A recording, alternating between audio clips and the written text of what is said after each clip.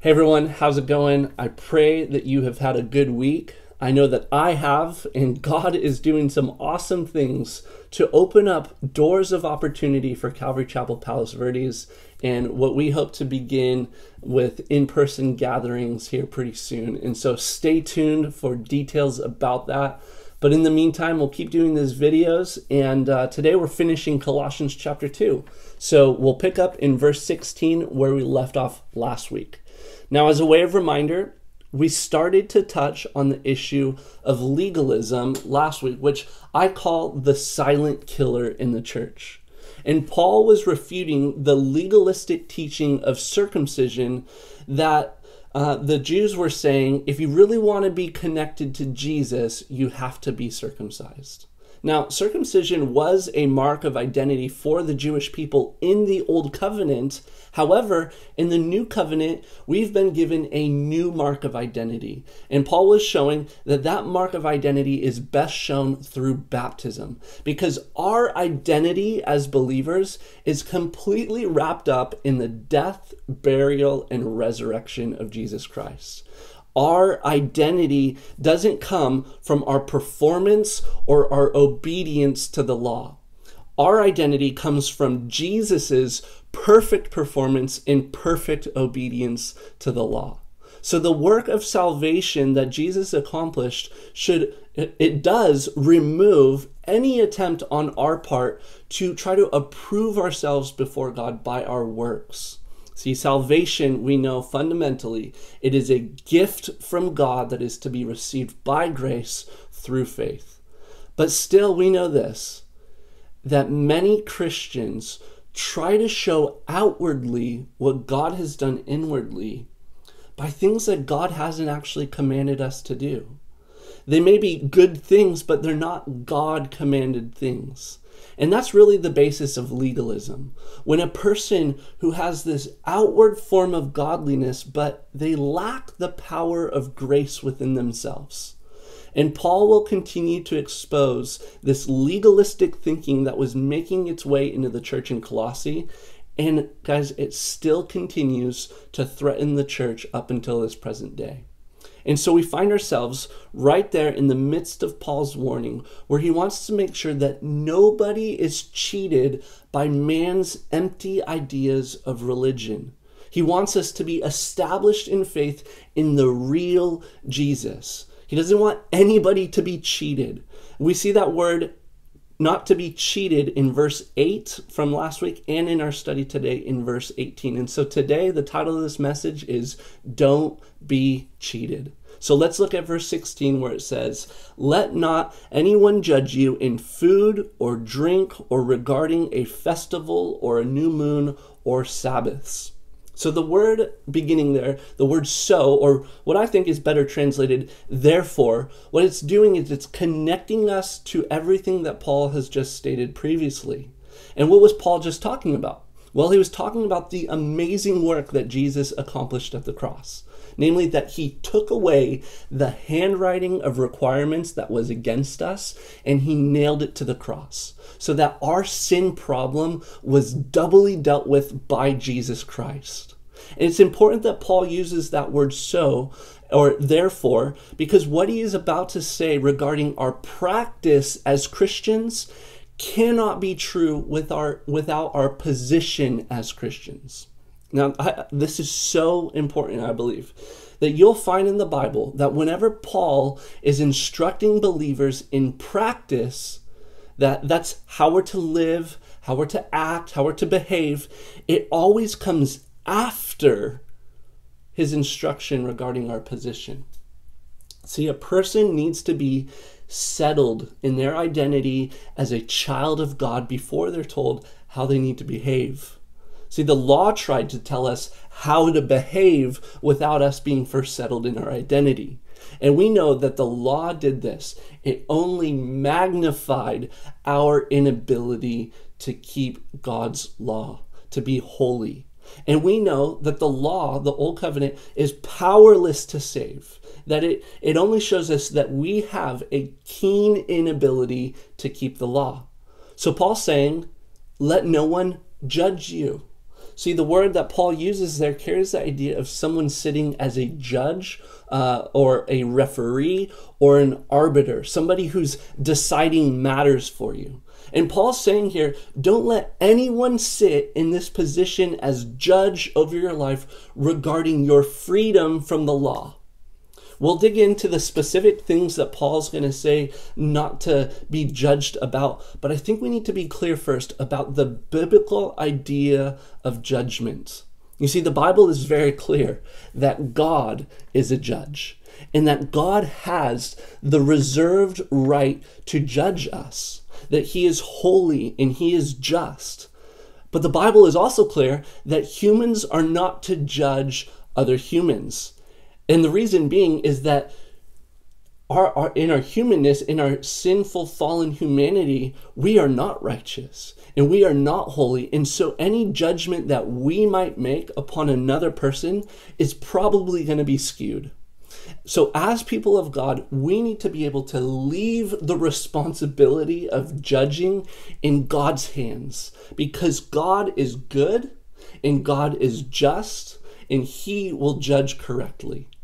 Especially, guys, when it comes to matters of the heart, when it comes to thoughts of the mind, when it comes to things regarding a person's salvation, we need to let God be the judge and every man a liar. Now, Paul is saying, let no one judge you. And he says, no one. And as I was thinking about that, how expansive that idea of no one, not anybody, I was reminded of what Paul wrote in 1 Corinthians 4:3, where he says, but with me, it's a very small thing that I should be judged by you or by a human court. In fact, I don't even judge myself, for I know of nothing against myself, yet I am not justified by this. But he who judges me is the Lord. So Paul was so serious about no one judging him that he wouldn't even judge himself. Paul's saying, as I evaluate my life, I don't see anything wrong. I don't find any sin within me, but that doesn't make me justified. It's only Jesus that can justify a person. And thanks be to God that Jesus Christ did that at the cross. So what are the reasons for why you and I should not judge one another? Well, for one, we might just be too easy on each other, or we might be too hard on each other. See, God has this ability where he is always right in his judgments. I love Psalm 85:10. I've been meditating on this verse recently, that mercy and truth are met together. Righteousness and peace have kissed each other. See, God takes these things that in our minds seem like opposites, and he brings them together in his justice, where they meet up, where God can, yes, be holy, but also merciful. And he's the only one, guys, who really has that ability. So continuing now, we're going to let God be the judge, and we're going to try to remove any sense of responsibility that we think we have of being judgers. So we're going to talk today about 3 errors as people wanting to judge we're coming into the church. We're going to talk about legalism, mysticism, and asceticism. And these places of error where the false teachers were judging the saints and faithful brethren, we're going to expose those things and make sure that we don't find any of them in our own lives. So first, we're going to talk about the danger of being cheated by legalism first. So these legalistic teachers in the church in Colossae were saying that Christians had to abstain from certain foods and drinks, and that they had to observe certain holy days if they really wanted to be spiritual people. So let's call out this silent killer, legalism, that often still flies under the radar of the church. The reason why it does is people see somebody who might abstain from a certain food or drink or observe a certain day of worship as being more worthy, being more holy, being more righteous. But our righteousness is not from our observances. Our righteousness is from the cross. So a man or woman who abides in the life of Jesus should never try to have their right standing with God based on things that they do or do not eat, things that they do or do not drink, or days that they do or do not observe. So we're going to first touch on food and drink. So this is speaking to the time in the church of Colossae where the Jewish people were saying that if you really wanted to be connected to Jesus, you had to eat kosher. We know that the Old Testament has laws concerning foods that you could and could not eat. But in Acts chapter 10, God gave a revelation to Peter that all foods were purified, and that yes, kosher laws had benefit for the Jewish people, but now this was never to be a mark of spiritual identity with God. And the same can be said about festivals that were being celebrated in the Old Testament, and Feast of Tabernacles or Passover or Pentecost. These were wonderful celebrations that are intended to point us to the Messiah. But what he's saying is, I don't want you to find your identity in the days that you observe. And so Paul's saying, don't let anyone judge you with what you eat or don't eat. Now this verse right here, has often been applied to whether Christians can or cannot drink alcohol. And I could certainly build a case that a Christian can indeed consume alcohol and still have right standing with God. And this is a touchy subject because obviously drunkenness is a sin.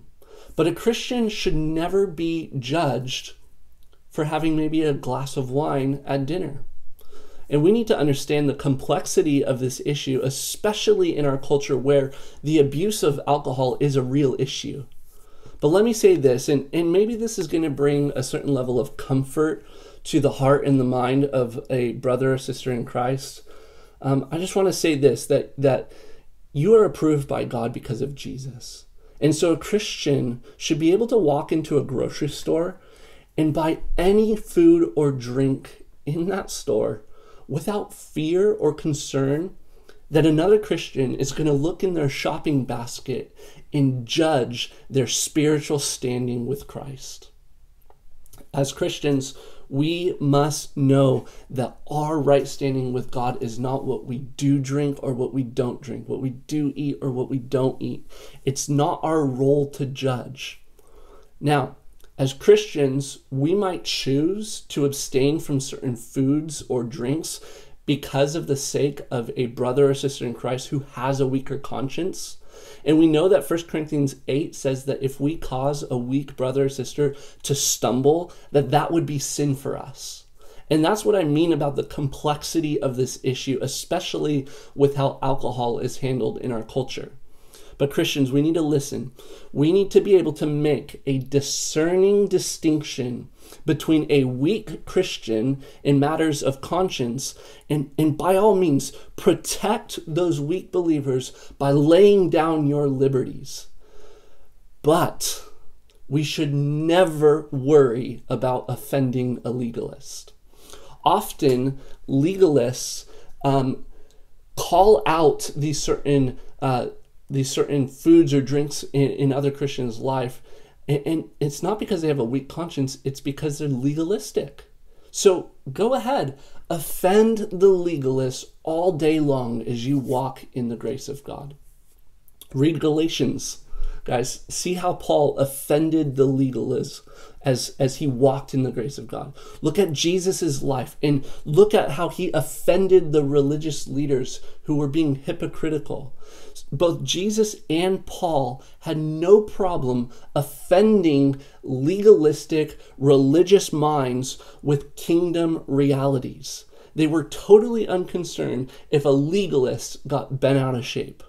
So don't offer a legalistic person a seat in your life to sit as a judge over you. Jesus is the only judge over you. And if you're listening to this and that's freeing you to walk in the freedom of God, I praise God. If you're also listening to this and you're maybe recognizing that you have been legalistic towards other believers, Jesus extends his grace to you so that you would repent and you too could walk in the freedom that Christ brings to you.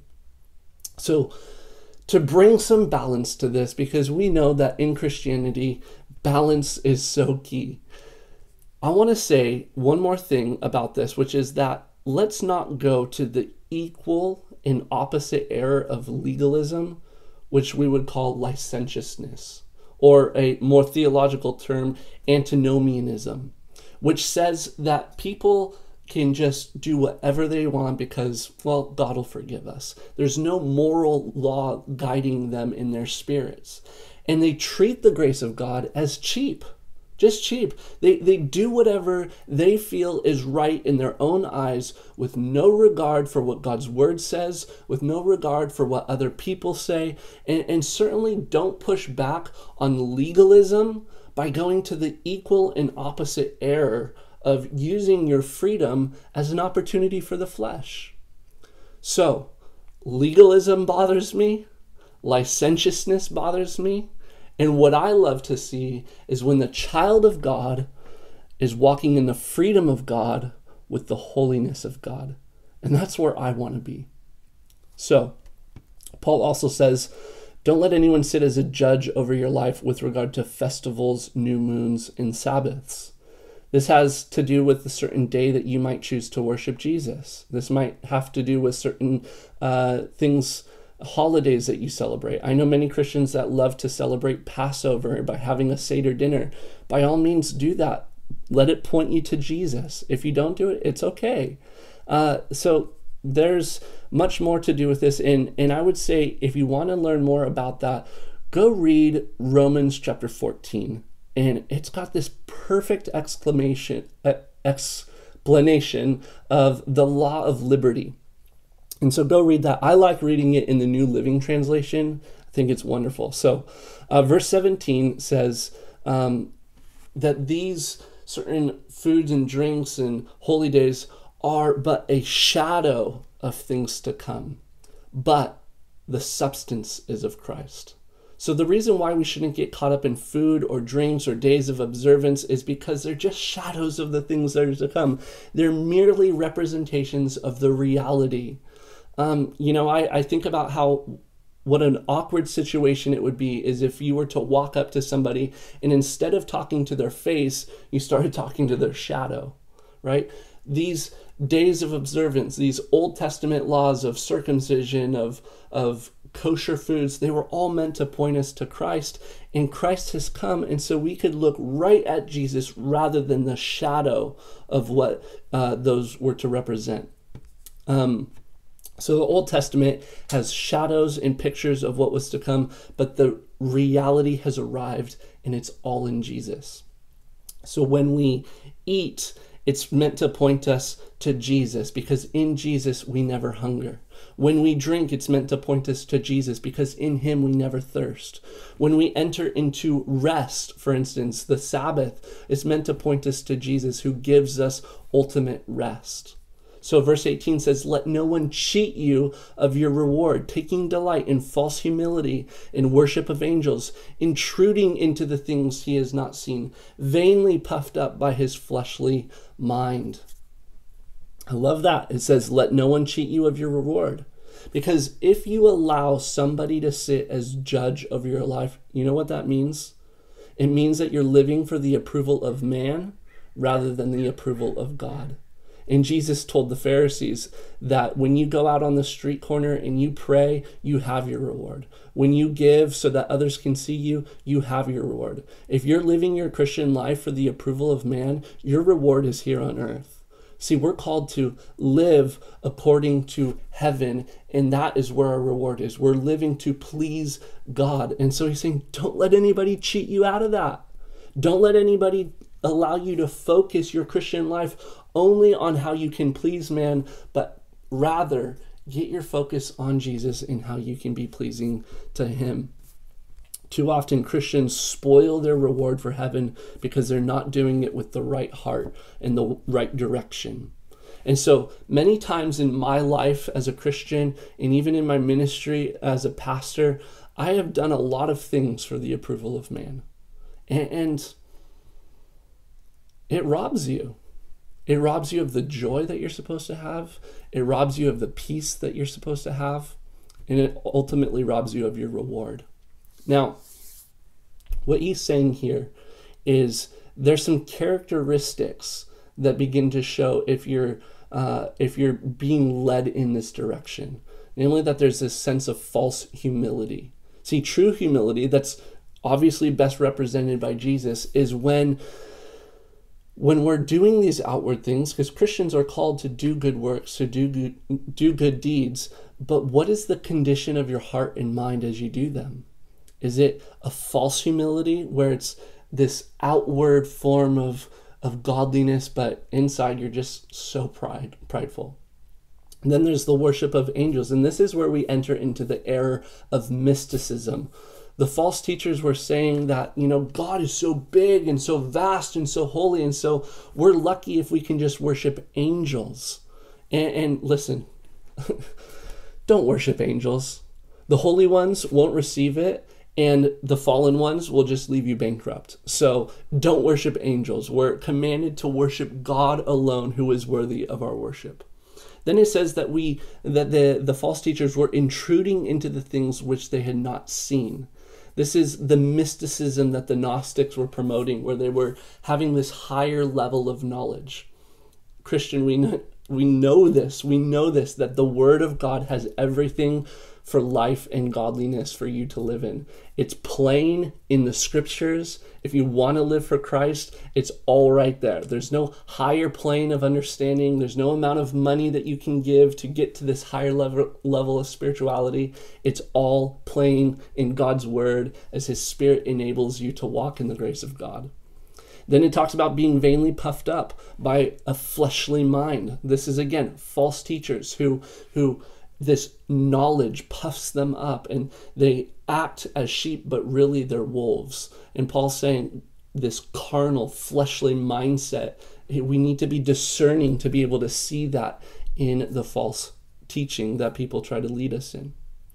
And then verse 19 says, this is what we're to do. Rather than looking to those false teachers who have these puffed up minds of knowledge, let's look to the one who has all truth and all wisdom, which is Jesus, holding fast to the head, from whom all the body, nourished and knit together by joints and ligaments, grows with the increase that is from God. So the metaphor of Jesus being the head of the body is so fantastic, because if we didn't have our head, if we didn't have our brains, our bodies would not function. You could have surgery on your hand and it's not that big a deal, or surgery on your foot, not a big deal. But if you were to have brain surgery, that's serious. Why? Because the head is the control center of the body. And in the same way, Jesus is the control center of the body of Christ. And let's keep him where he belongs.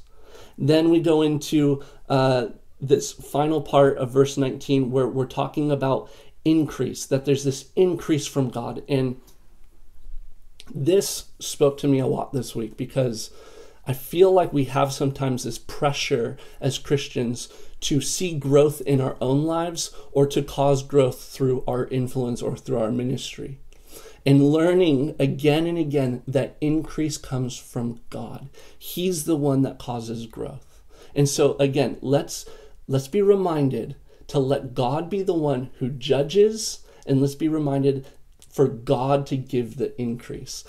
Judging is not our responsibility, and increase is not our responsibility. That's God's, and so let's leave it to him. Then verse 20 through 22, we finish up, and it says, therefore, if you died with Christ from the basic principles of the world, why, as though living in the world, do you subject yourself to regulations?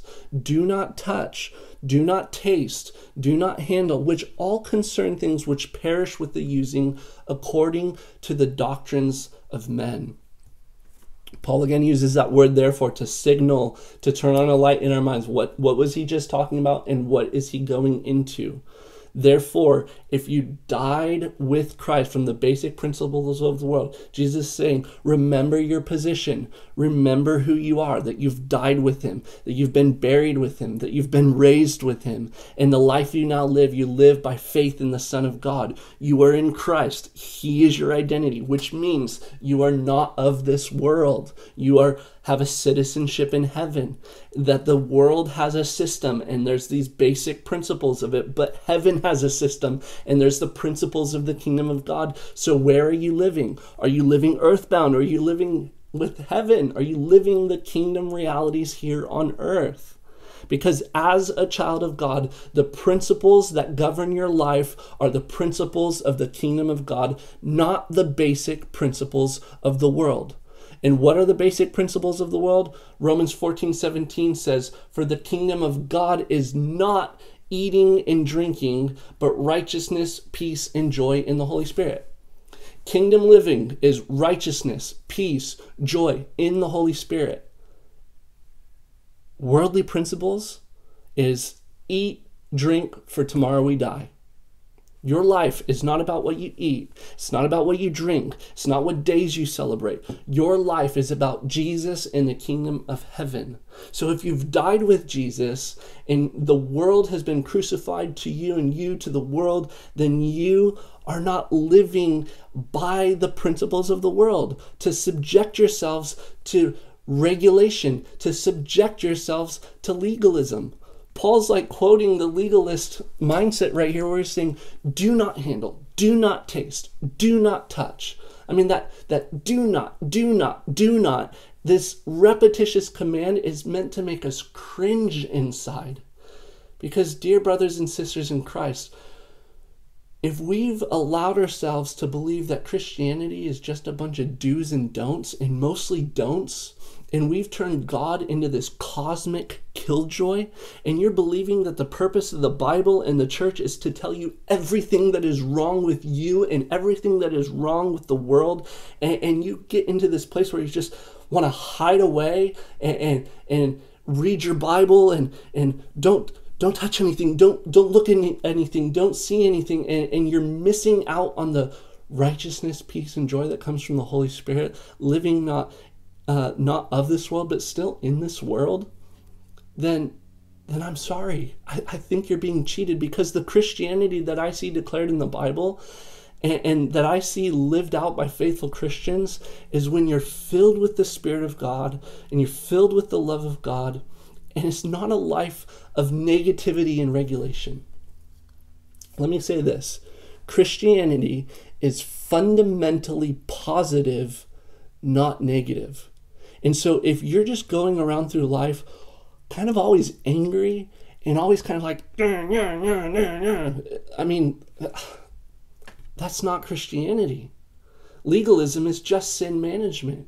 If all you ever do is inwardly looking into your life, looking at how horrible of a person you are, yeah, you're a sinner, but you've been saved by the grace of God. So walk in the liberty and the freedom and the love that Jesus brings to you.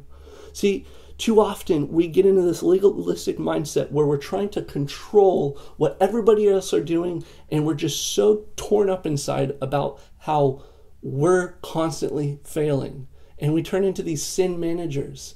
And that's not Christ's life that he wants to give to you. And so verse 23, we end, it says, "These things indeed have the appearance of wisdom in self-imposed religion, false humility, and neglect of the body, but they're no value against the indulgence of the flesh." Paul's saying, yeah, legalism, mysticism, asceticism, which right there is the neglect of the body, they all look nice, but they're cheating you of a true and faithful walk with Jesus. See, again, if these errors go unchecked in the church, if they fly under the radar, it might have this appearance of spiritual rightness. It might look like there's a lot of wisdom in it, but the church will be powerless and empty and have no real ability to fight off the indulgences of the flesh. You'll actually find in a legalistic church more sin than you would see in people walking in the freedom of God. So Paul says they're no value against the indulgence of the flesh. Do you know what has power against the indulgences of the flesh? Grace, the Spirit of God, the Word of God plainly read and then applied into our lives, the righteousness and peace and joy that comes from the Holy Spirit, that has the power to fight against the indulgences of the flesh. And so we know our spirits are willing, but our flesh is weak. And if we want to obtain this power, we need to ask and receive by God's grace. Religion is flesh, legalism of flesh, Mysticism is flesh, asceticism of flesh. Let's go to the Spirit of God to enable us to do the things of God. Again, Christians, if we want to get our practice right, come back to our position.